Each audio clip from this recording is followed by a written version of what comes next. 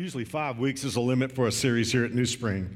Part of that is just I feel like that's the sweet spot for a series, and part of it is my ADD. But I will tell you this particular series has been the longest of the year and will be the longest we'll have for a while. We're in the 7th of 8 weeks. And there's a reason why the series needed to be so long, and to be honest with you, I could have wished it were 20 weeks long. It is because in the Bible there was one generation of people who got it right. Let me scratch that. There were 2 generations back to back who got it right. You know, when we read we think about the Bible, we think about it in closed terms, we can almost believe that the people in the Bible were different from us. That they wore halos, that they're stained glass characters, and that they just sort of floated on spiritual clouds. But when you really begin to unpack the Bible, what you discover is that God's people hardly ever get it right for a whole generation. They may start out well and then screw up at the end, or they may do crazy things at the beginning, suffer for it, and then get right toward the end of their lives. So it's almost unheard of that a whole generation serves God. But for one shining moment, there were actually 2 generations side by side that did it. And because of that, I wanted us to explore that. We live in a country, and I'm not trying to be negative, but I don't think I have to tell you, we're living in a country that's slipping down the tubes real fast. And if there ever was a time for a generation to rise up and live out its destiny, we are that generation. But since this particular story involves 2 generations and the passing of the torch from one generation to the next, and what's even more exciting than that, these 2 generations being on the stage at the same time, I thought this would be a great time for us to talk about generations at New Spring.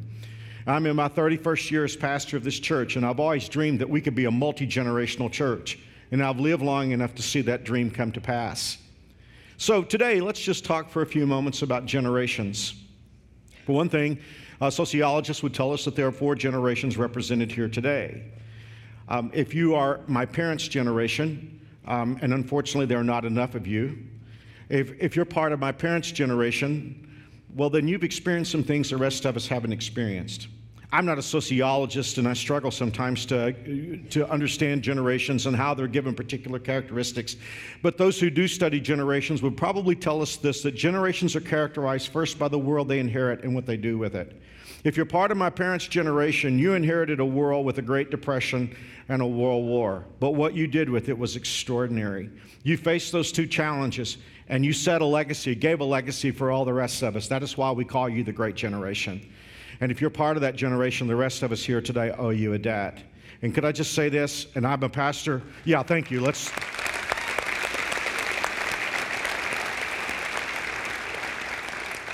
And I've conducted many funerals, probably 1,000 funerals, and I will just tell you this, it's just my personal feeling that every time we lose a member of the Great Generation, it's like another light flickers out. They're an extraordinary generation. Remember, generations are a product of the world they inherit and what they do with it. Well, for all of us who were born between the years 1946 and 1964, we are part of the generation that is called the baby boom. And for all of you who came before and came after and find us so insufferable, it's just because there's so stinking many of us. We are what sociologists call the pig and the python, because as we move through life, it's like there's this bulge in the demographic of the United States. See, the reason there's so many of us is when our dads came home from World War II, they decided to have families, and not just families, but big families. And as I said, there are a lot of us. I was born in 1956, which puts me in one of the 2 median years of the baby boom. Now, the thing about the world that we inherited a world with a great deal more privilege and affluence than our parents experienced. We inherited a world where our parents said something that went like this: I didn't have it when I was a kid, but my kids are going to have it. And so if you're a baby boomer, you just grew up in that world in which you were given a whole lot of privilege. But we also grew up in a world where there was a lot of fear, because if you were like me and you were in elementary school, you had duck and cover drills because we had to deal with the possibility of a nuclear holocaust. So we inherited a checkered world, and I'll tell you what, we faced it with a checkered approach. One thing about baby boomers, if it's out there, we've tried it. And I don't know what kind of legacy we're going to leave, and the thing about it is, for those of us who are in the baby boom, we still have a little time left, so maybe we've got some time to write our story, and it could just be that we're going to want to improve our story. Generation after the baby boom is sometimes called, in vernacular, the baby bust, or the busters, Generation X. Well, if the Great Generation decided they wanted to have a lot of kids, baby boomers discovered birth control, and they just decided we're going to have fewer families, fewer kids, and smaller families. And so there are fewer people in the baby bust generation, Gen X. And I will just tell you this, my hat is off to all of you who are Gen Xers, because the truth of the matter is survival itself would be a success because you are right nestled in between two huge generations. You have the baby boom before you, and you have the millennials coming after you. And so if you just survive, for all of you who are in Gen X, my hat is off to you. Well, if you were born from the mid-'80s on to my son Stephen was born in the early '90s, you're what we call a millennial. And the thing about you, you inherited a world full of technology. And beyond that, you inherited a world with no rules, no moral absolutes. So it's a strange kind of world that the millennials are inheriting. And we will see what millennials do with the world that they're inheriting. We'll see how they react to that. But the reason why I'm going off on all this is that you have something rather interesting. Because Joshua now is coming to the end of his generation, and he's facing a whole new generation. And he gives two talks at the end of his life. He gives a talk to everybody who's in the second half, and he gives a talk to everybody who's in the first half. It's kind of interesting. When he gives a talk to the new generation, it's almost as like he becomes young Joshua again, and he speaks to the new generation. But in chapter 23, he's going to call together everybody who's in the second half. So if you're here today, and I'm going to talk to you for just a moment, if you're in your late 30s to the rest of your life, you're in the second half. If you're in your late 30s, you're coming down the tunnel, and you're about to go into the second half of the game. If you're like me, of course, who knows how much time we have left, but just on the order of things, if you're like me and you're a baby boomer, chances are you're going into the fourth quarter. Others of us are a little later in the game. But Joshua's got a talk for us. And I want to give it to you real briefly here today, and it all begins in chapter 23. This is the chapter where he gives the talk to everybody in the second half. And there are two words that I love, and if you're under 30 here today, these two words are going to be fresh revelation to you. So if you ever go to the Bible and you want a fresh revelation, here's a fresh revelation of the Bible if you're under 30, okay? This is in Joshua 23:1. Years passed. That's what years do. They pass. When I was a kid growing up, my dad used to tell me, hey, the older you get, faster time goes. I used to argue with him and tell him, no, that is the craziest thing I've ever heard. It doesn't matter if you're 9 or 99, a minute, 60 seconds, a year is 365 days. Time goes the same for everybody. You know what? I don't understand the quantum physics of it, but he was right. See, here's the thing. When you're young, it's like life is never going to happen. And again, you have to be really old to understand this illustration. Any of you guys ever ride one of those classic wooden roller coasters? You know, when you're climbing that first hill, it's like you're never going to get to the top. All those perceptible, measurable clanks. And it's like, you're like on your back thinking, will we ever get to the top before the end of the world? And then you get to the crest of that first hill, and I turn here and I turn there, and next thing you know, you're back at the gate. And that's how life works. When you're young, it's like, will I ever get into school? Will I ever get out of school? Will I ever be able to date? Will I ever find somebody? Will I ever get into college? Will I ever get out of college? Will I ever get a job? Will I ever get a better job? I mean, it's like you climb, and then you have that first kid, and whoosh, whoosh, whoosh. And the next thing you know, you're back at the gate. See, I'm 59 years old and don't know how it happened. Because I felt like yesterday I was 16 years old and preaching my first conference, and Mary Alice was going along with me. And today I'm 59 years old, and boom, it just happened. And so that's what we read in Joshua 23. Years passed. Joshua now has been through all kinds of seasons of his life. He was a boy slave in Egypt. He was Moses' aide-de-camp as a young man. There was a defining moment when a member of 12 spies who went over into the land and came back and had a minority report and said, I think God is right. There was that moment of choosing that we explored in week 1. Then he spent 38 years wandering around in the wilderness waiting for something to happen. And then at that stage of his life, he became the great leader who led Israel into the promised land, and he led successful military campaigns. And for the last 40 years of his life, he's been a nation builder as Israel becomes a nation. Years passed. And now Joshua has, this is the thing I love about Joshua. I talked about this last week. If you think about things in terms of sheer results, Joshua is probably the greatest leader in the nation of Israel. We don't normally think of him in that regard. We think of Moses in that regard. But if you just think in terms of pure results, Joshua is the greatest leader that Israel ever had. But here's where I find a level of similarity between Joshua and myself, because I too have gotten to experience some great things. There was a sense of ordinariness about Joshua. There was a sense of simplicity about him. And what you're going to discover is Joshua talks to everybody in the second half, he's just got one thought. And as he talks to everybody in the next generation, he's just got one thought. Joshua's a simple man. But for all of us who are in the second half of the game, we need to hear Joshua's second thought. This is in chapter 23, verses 1 through 3. Joshua's now old. He called together all the elders, leaders, judges, and officers of Israel. He said to them, I'm an old man. Look at what he says. You've seen everything God has done. Here is Joshua's message to everybody in the second half. And you'll think about this in contradistinction to what you're going to hear to the young generation. By now, you should have chosen. By now, you should know what your life is about. I don't think I ever see anything sadder than to meet somebody 50 years old who still doesn't know what his life or her life is about. And Joshua's saying you should have chosen by now. You should know what your life is about. And here is his statement. Here is his comment. And by the way, when I stood in this very spot and preached my dad's funeral 2 years ago, I spoke from this life verse, Joshua 23:14, where Joshua said, deep in your hearts, you know, every one of his promises have come true. Not one of them has failed. That's a verse that I love. See, that's the thing. Here's the thing. Let me speak to all of you who are in the second half, whether you're in late 30s, 40s, 50s, 60s, 70s, 80s. When you're young, you don't know how to fear life. And that's why when you're young, you do bold and crazy things. But as you get a little bit older, you learn that there's some things to fear. And here's the issue with getting older. We can get to be a little bit tentative. We can get tentative in how we risk. We can get tentative in how we approach bold things. We can start looking for a soft place to land, and we can start looking to hedge our bets. And Joshua is afraid that everybody in the second half of their lives is going to get to that place because now they're living the cushy lifestyle of Canaan. And Joshua's wanting everybody to remember one thing. You don't have to fear the second half of your life because God keeps all of his promises. Guys, I'm 59 years old, and I want to tell you something. It's just like Joshua said. There's a reason why I love Joshua 23:14.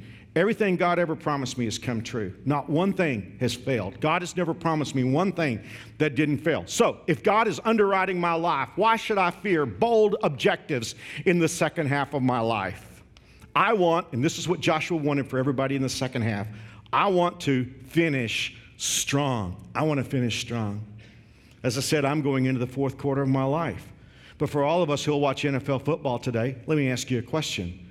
Isn't the fourth quarter where most games are settled? See, the fourth quarter is all about how you've trained and what you're about. And so as we go into the fourth quarter, Joshua wants everybody to know God has kept all of his promises. When you look at Joshua, that's been his story since he was a kid.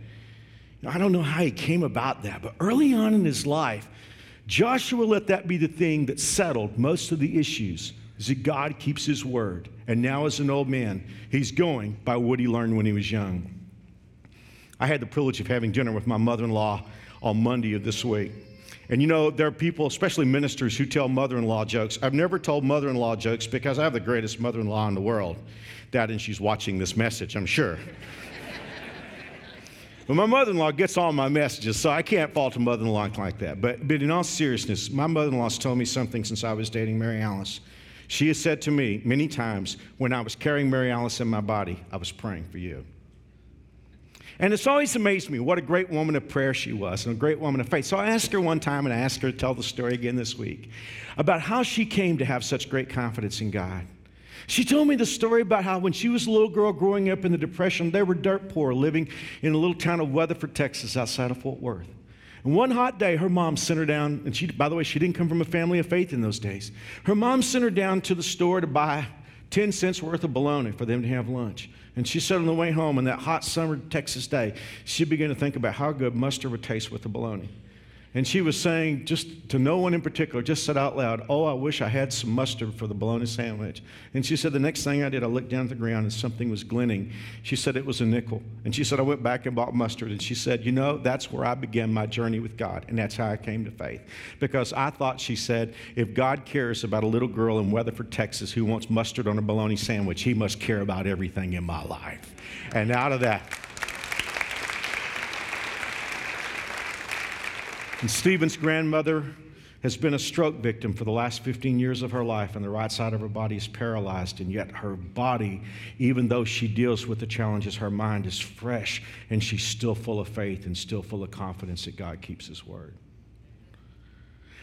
You know, we talked about Joshua, but there was another member, a founding member of Generation Breakout. I don't think he talks as much as Joshua, but I'm interested in him. In some ways, I think he's a stronger man even than Joshua, and his name is Caleb. And there's an interesting thing that happens in the second half of Caleb's life, and no matter if you're 39 or 99, you need to hear the story of what happens. Because after all the battles of Canaan were fought and after they basically had done the job, Caleb sent a delegation to Joshua and he came along with the delegation. And Caleb said, Joshua, it's time for me to get the land that I want. You know, I've got some land. I've earned an inheritance and I'm ready now to claim my inheritance, which, by the way, I'm going to talk about that first Wednesday. If you're able to be here first Wednesday, you're not going to want to miss this. But I want to read it to you. Let me just read it. This is in the book of Joshua, chapter 14, verse 6. Caleb said to Joshua, and by the way, notice how that Caleb is about the same thing Joshua is about. God keeps his word. Notice how this is a recurring theme. Caleb said to Joshua, remember what the Lord said to Moses, the man of God, about you and me, when we were at Kadesh Barnea. Remember, that was the place where most people choked at destiny, and Joshua and Caleb found a generation breakout. I was 40 years old when Moses, servant of the Lord, sent me from Kadesh Barnea to explore the land of Canaan. I returned and gave an honest report. But my brothers who went with me frightened the people from entering the promised land. For my part, I wholeheartedly follow the Lord my God. So that day Moses solemnly promised me, the land of Canaan on which you were just walking will be your grant of land, and that of your descendants forever, because you wholeheartedly follow the Lord your God. Now, as you can see, the Lord has kept me alive and well, as he promised, for all these 45 years. Today, I'm 85 years old, and I'm as strong now as I was when Moses sent me on that journey, and I can still travel and fight as well as I could then. So give me a nice, quiet valley with a rocking chair. Is that what your Bible says? I don't think so. So give me the hill country. Well, every Texan knows that's the best part. No, that's not in the Bible. So give me the hill country that the Lord promised me. You will remember that as scouts we found the descendants of Anak there. Those were the giants living in great walled towns. If the Lord is with me, I will drive them out of the land, just as the Lord said. So Joshua blessed Caleb and gave Hebron to him as his portion of the land. And I love verse 14. Hebron still belongs to the descendants of Caleb to this day. And there's a little parenthetical expression that you and I might be inclined to miss, but if we miss it, we're going to miss best part. It just says previously Hebron had been called Kiriath Arba. It had been named after Arba, a great hero of the descendants of Anak, who were the giants. Caleb said, man, don't give me no rocking chair. I want the hill country. I want the place where the giants. I'm 85 years old, but I'm still dreaming big dreams. I still have bold objectives. I'm not looking for a soft place to sit. I'm looking for a big fight to take on. Because after all, God keeps his promises, and I'm 85 years old, and God is still giving me health and strength. I want the mountain I saw when I was 40. I want the place where the giants are. I want the place where the walled cities. I want to take on bold objectives. I want to finish strong. And he did. And I love that last part because you see, before Caleb took that town, it was named after the biggest giant there. Afterward, it was called Hebron, which is the oldest city in the Jewish nation. And Hebron means fellowship. Caleb changed the name from the biggest giant there to having a relationship with God. Let me ask you, if you're in the second half of your life, what are you doing to change the story of the place where you are? Are you going to live out your life and let the story stay the same? Or is the story of the place where you are going to be changed because you were there? Joshua is saying to everybody in the second half, finish strong. How do you plan to play second half of the game? You know, one thing my dad was talking about earlier is that this is a story of two sermons. You see, in Joshua chapter 23 and 24, the very end of the book, you have Joshua talking to his generation breakout. But then he gives another farewell sermon. And he gives a farewell sermon to a new generation of middle schoolers, high schoolers, 20-somethings and 30-somethings. And one thing I love about Joshua is when a lot of people give a farewell speech, they kind of use it as a little bit of a bragging platform. They want to talk about all the cool things they did and all the cool accomplishments that they did and all the cool things that they saw. But what I love about Joshua is that Joshua has a different attitude. Joshua decides to look this new generation in the eye, not talk down to them and talk about his accomplishments, but he looks them right in the eye and he says, I care about your future, I care about your faith, and most importantly, I care about you. And because of that, Joshua gives this new generation a challenge, an extremely important challenge, a challenge that will build up this new generation as people if they take it, and a challenge that will tear them down as people if they leave it on the table, a challenge that will give them meaning and purpose in life if they take it, and leave them wondering what life is all about if they leave it on the table. And most importantly, this is a challenge that will give them the destiny God has for them if they take it, but will snatch that destiny away if they leave it on the table. This is a game-changing, all-important, tattoo it on yourself somewhere challenge. This is a big deal. It's a big challenge. you want to know what it is? One thing that drives me crazy is when someone's preaching and they're really building up a point, and you're kind of on the edge of your seat and you want to find out what it is, and then he kind of goes off and talks about something else for a bit and comes back to it. It drives me crazy. But I'm going to do it anyway. So have you ever gone to Starbucks, or you're getting ice cream or something, and this guy's standing at the counter and he's taking somewhere around 2 years to decide what latte he's going to get? You're thinking to yourself, Jesus is going to come back before he orders his latte, all right? Now, I'm really sorry if you've had that experience. I got to say, I never have, because I'm always the guy. I kid you not. I can make choosing something at Starbucks look like choosing a life insurance policy. And don't even get me started about Netflix. My amazing wife, Elle, she's here today. I'm pretty sure that she thinks my favorite show on Netflix is that screen that comes up when you pick things. Because I'm like 99% of guys. I've got my Apple TV remote, and I'm just scrolling through things. I'm like, boring, boring, boring. Oh, so boring, boring. Oh, this looks interesting. Starring Nicolas Cage. Never mind. Boring. That's what I do for hours and hours. And so, but I feel like since I'm at church, it's okay to confess something. I can be a little bit indecisive about things. I'm not going to lie. I just kind of have that tendency sometimes. But one thing I've learned in life is it's okay to be indecisive about small things like ice cream or Starbucks or what you're going to watch on Netflix. But one thing I've discovered is that there's a certain group of things that you got to have a certain sense of certainty about. You can't be on the fence about it forever. You got to choose. You got to pick one. You got to go with something and you got to stick with it. For instance, who you marry, I hope. What kind of person you're going to be, what your code of ethics are. These are things where you got to make a decision because it's a defining thing about who you are. And I think that in this group of things where you got to make a decision, at the very top of that group is what you believe. And if you want to know what Joshua's challenge to this new generation is, it's simply this. It's just one thing. He challenges them to choose who they believe in, to stick with that choice, and to live lives that reflect that choice. That's a big challenge for my generation, because I tell you what, my generation is bombarded with the idea that even though something inside of us says that what we believe should be at the top of our priority list, our culture says that it should be way, way down here because it doesn't really matter that much anyway. What a lie. I mean, that's what we're told over and over and over again. But deep down inside, I think a lot of people my age, whether you've grown up in church or not, whether you've had an experience with God or not, I think something deep down inside of us, when we hear those messages in entertainment over and over and over again that says that what you believe is really just, it doesn't really matter. When we hear that message, I think something inside of us says, but that doesn't make any sense. I really do. And I don't think you have to grow up with a religious background to know that. I think that's just something that's built into us. And so there's a major conflict, a war that's raging inside of my generation where we're trying to decide whether we're really going to choose what we believe or not. We're trying to decide whether it's really that important or not. And that's why I'm here today. That's why I'm here to talk to you today, because Joshua's challenge is what breathes new life into a generation and what defeats that lie we've heard over and over again. And I'm here because my generation needs to hear Joshua's challenge even more than the young generation needed to hear it then. We need to hear it so bad.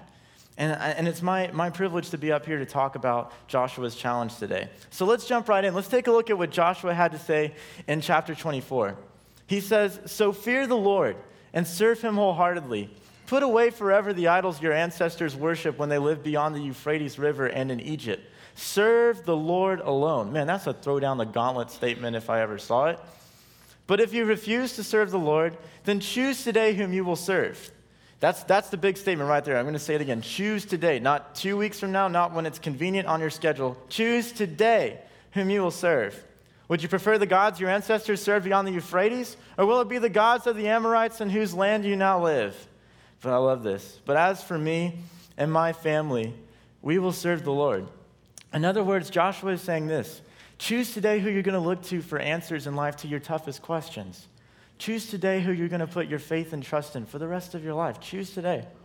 And I just want to zoom in real quick on Joshua's main statement and all of that, where he says, choose today whom you will serve. The rest of this talk, I just want to base it off of that one sentence, because in that sentence is something my generation needs to hear more than anything else. And in fact, I'd like to break it down by the word real quick. Let's take a look at that first word, choose.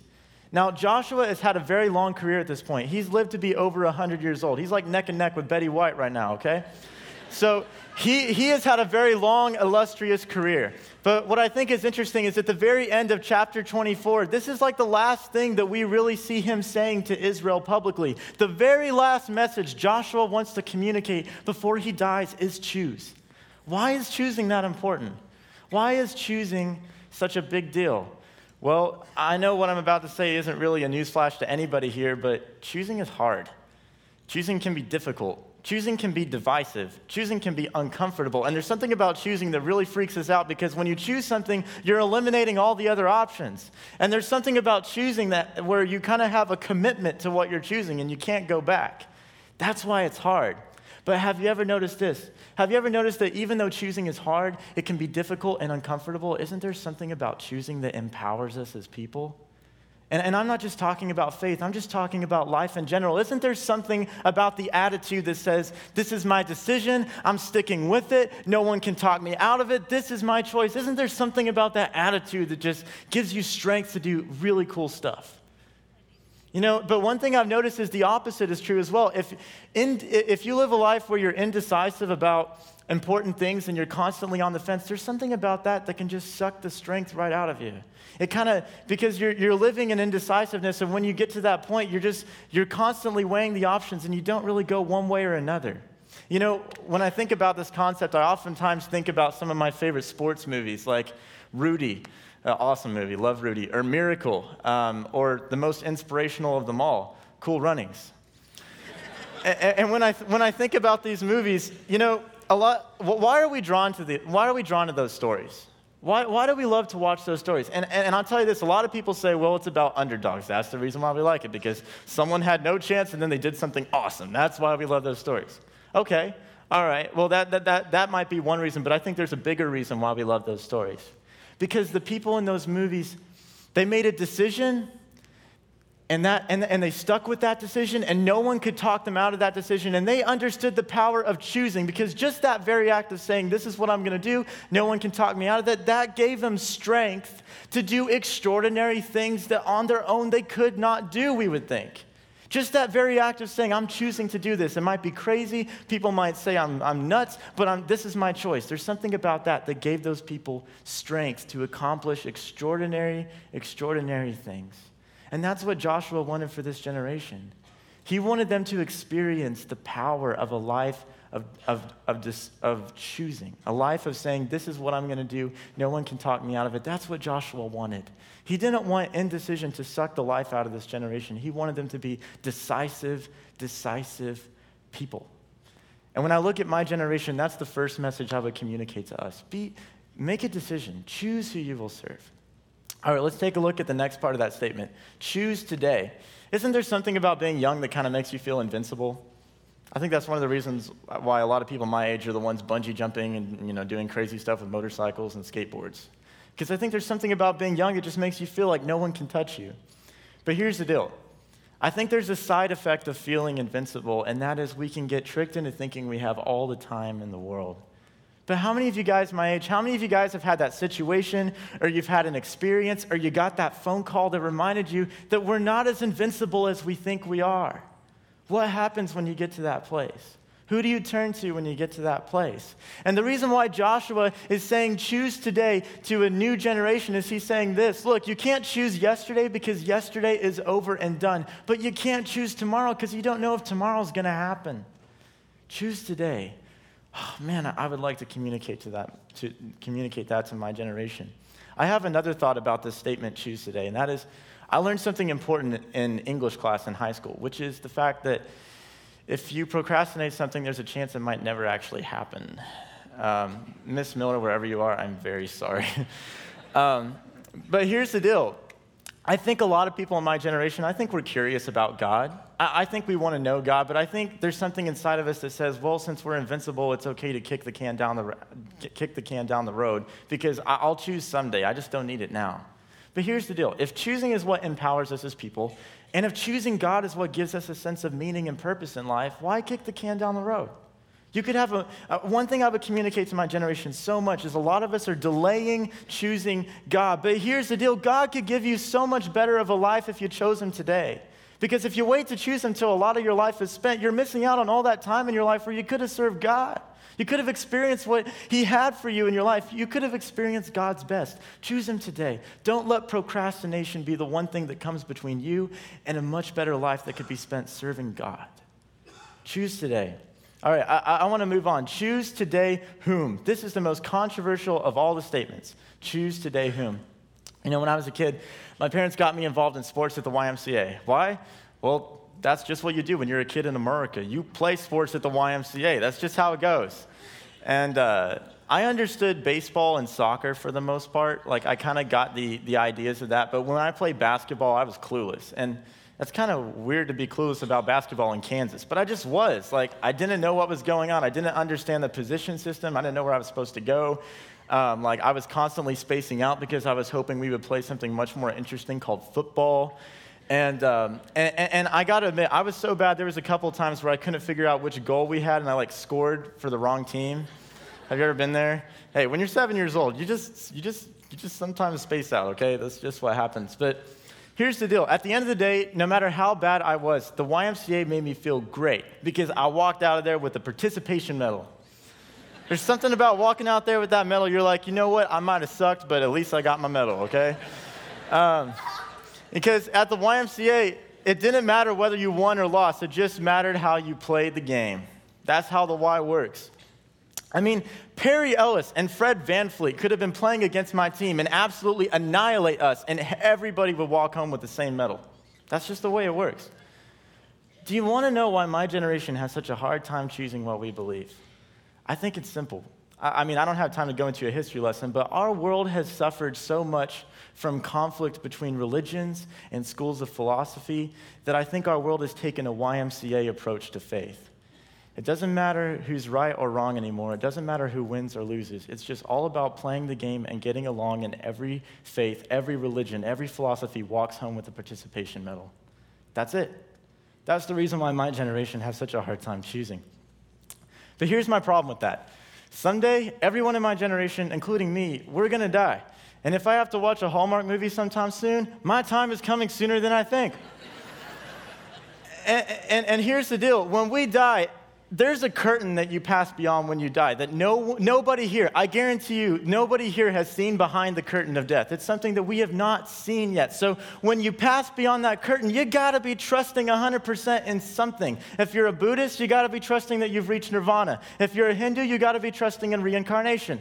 If you're a Muslim, you got to be trusting that you've maintained the 5 pillars of your faith to near perfection, and your righteous deeds will slightly outweigh your unrighteous deeds on the day of judgment. And if you're an atheist, you got to have 100% faith in the idea that there is no God and no heaven and no hell. A lot of times atheists will tell me that they don't have faith. Yes, you do. The fact that you 100% believe that there is no God is an act of faith already when you step beyond that curtain that no one has seen behind.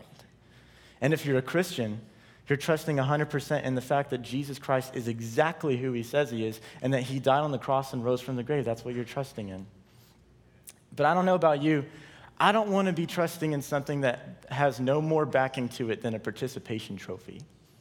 I want to know the fundamental question that my generation has been told to ignore.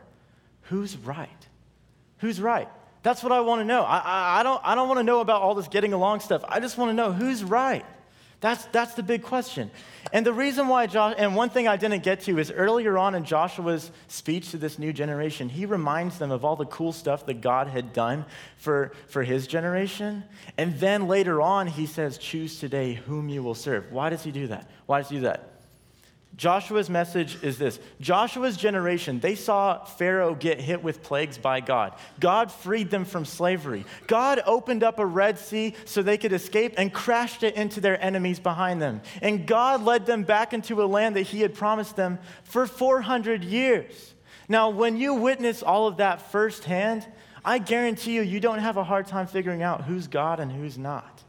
But this new generation that Joshua is talking to, they weren't born yet when that happened. And on top of that, they're living in a nation right now that's surrounded by other nations with completely different beliefs than theirs. polytheistic beliefs that have completely different ideas. That's where this new generation is at. But what I love about Joshua is that Joshua has a forward-thinking mind, and Joshua understands that over time, this generation might be tempted to forget about all the things God had done for their parents. And also, they might start to question, what's really different about what we believe from what all these other nations around us believe? But here's the cool thing. Joshua wanted to remind this generation that there was only one God who had the power to free their parents from slavery. There was only one God who had the power to open up a Red Sea and crash it into their enemies behind them. There was only one God who had the power to defeat armies of thousands of people so they could come home. And it was the one true God. And no idol and no religion could ever do that. In my generation, we're at a fork in the road because we got a lot of ideas and a lot of beliefs out there about who God is or isn't. And we're living in a world that's trying to pound it into our head that they're all equal. Well, here's what I got to say to that. No matter how many participation trophies this world hands out, there's only one religious leader, if you can call him a religious leader, who made lame beggars walk and blind men see, who walked on water and walked out of his own grave, and his name is Jesus Christ.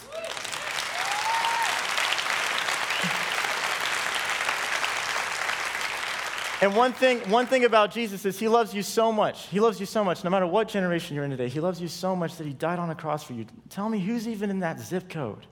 And let's look at the full statement real quick. Choose today whom you will serve. One thing I think is cool about this generation, they listened. In this chapter, we find out that they not only listened to Joshua, but they lived out what they chose. They chose God that day. They listened to Joshua's words, and they were a successful breakout generation just like their parents. But now the ball's in your court. Now the ball's in your court. It was back thousands of years ago, this new generation had to ponder what Joshua said. Today, it's my generation. It's time for us to ponder what Joshua said. You know, maybe you've walked in today and you're saying, Stephen, I really want to know God. Like, I've gone on a search. I'm really confused about what to choose or what to believe in, but it's not that I haven't searched. I'm looking. I want to know. I want to know God.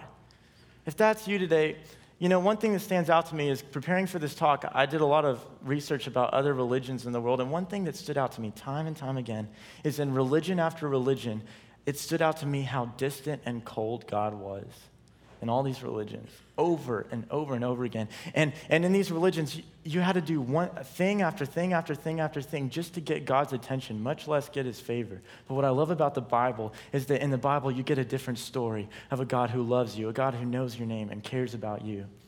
And today we've been talking about choosing. That's been the theme of my talk to my generation.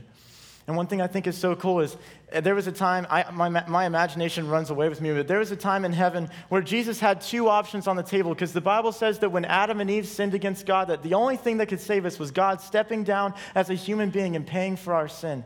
And there was a moment in heaven where Jesus had to choose between two options, letting us pay for our own sin or paying for it himself. And Jesus knew that if he paid for our sins himself, he would have a crown of thorns beaten into his skull. He would have to carry his own cross. He would have nails driven into his hands and feet. He'd be whipped with lashes with glass on them. He knew that. But when confronted with that choice about making us pay for our own sin or paying for it himself, he chose you. He chose you. And the question on my mind today is, even in a world full of beliefs and a world full of ideas about God, will you choose him? No matter what generation you're in, no matter what group you're in, will you choose him? Well, that's the question, isn't it? And for today, as we close out the talk, maybe like Stephen said, we've all been taught to just sort of kick the can down the road and everything's morally equivalent. We all heard what happened this week in Oregon. And the report as it is right now is that there were kids who were told to stand up by the shooter, and they were asked to declare their religion.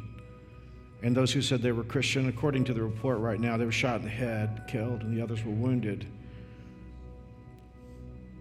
You know, when the first kid said, I'm a Christian, I don't know that he or she knew what was going to happen.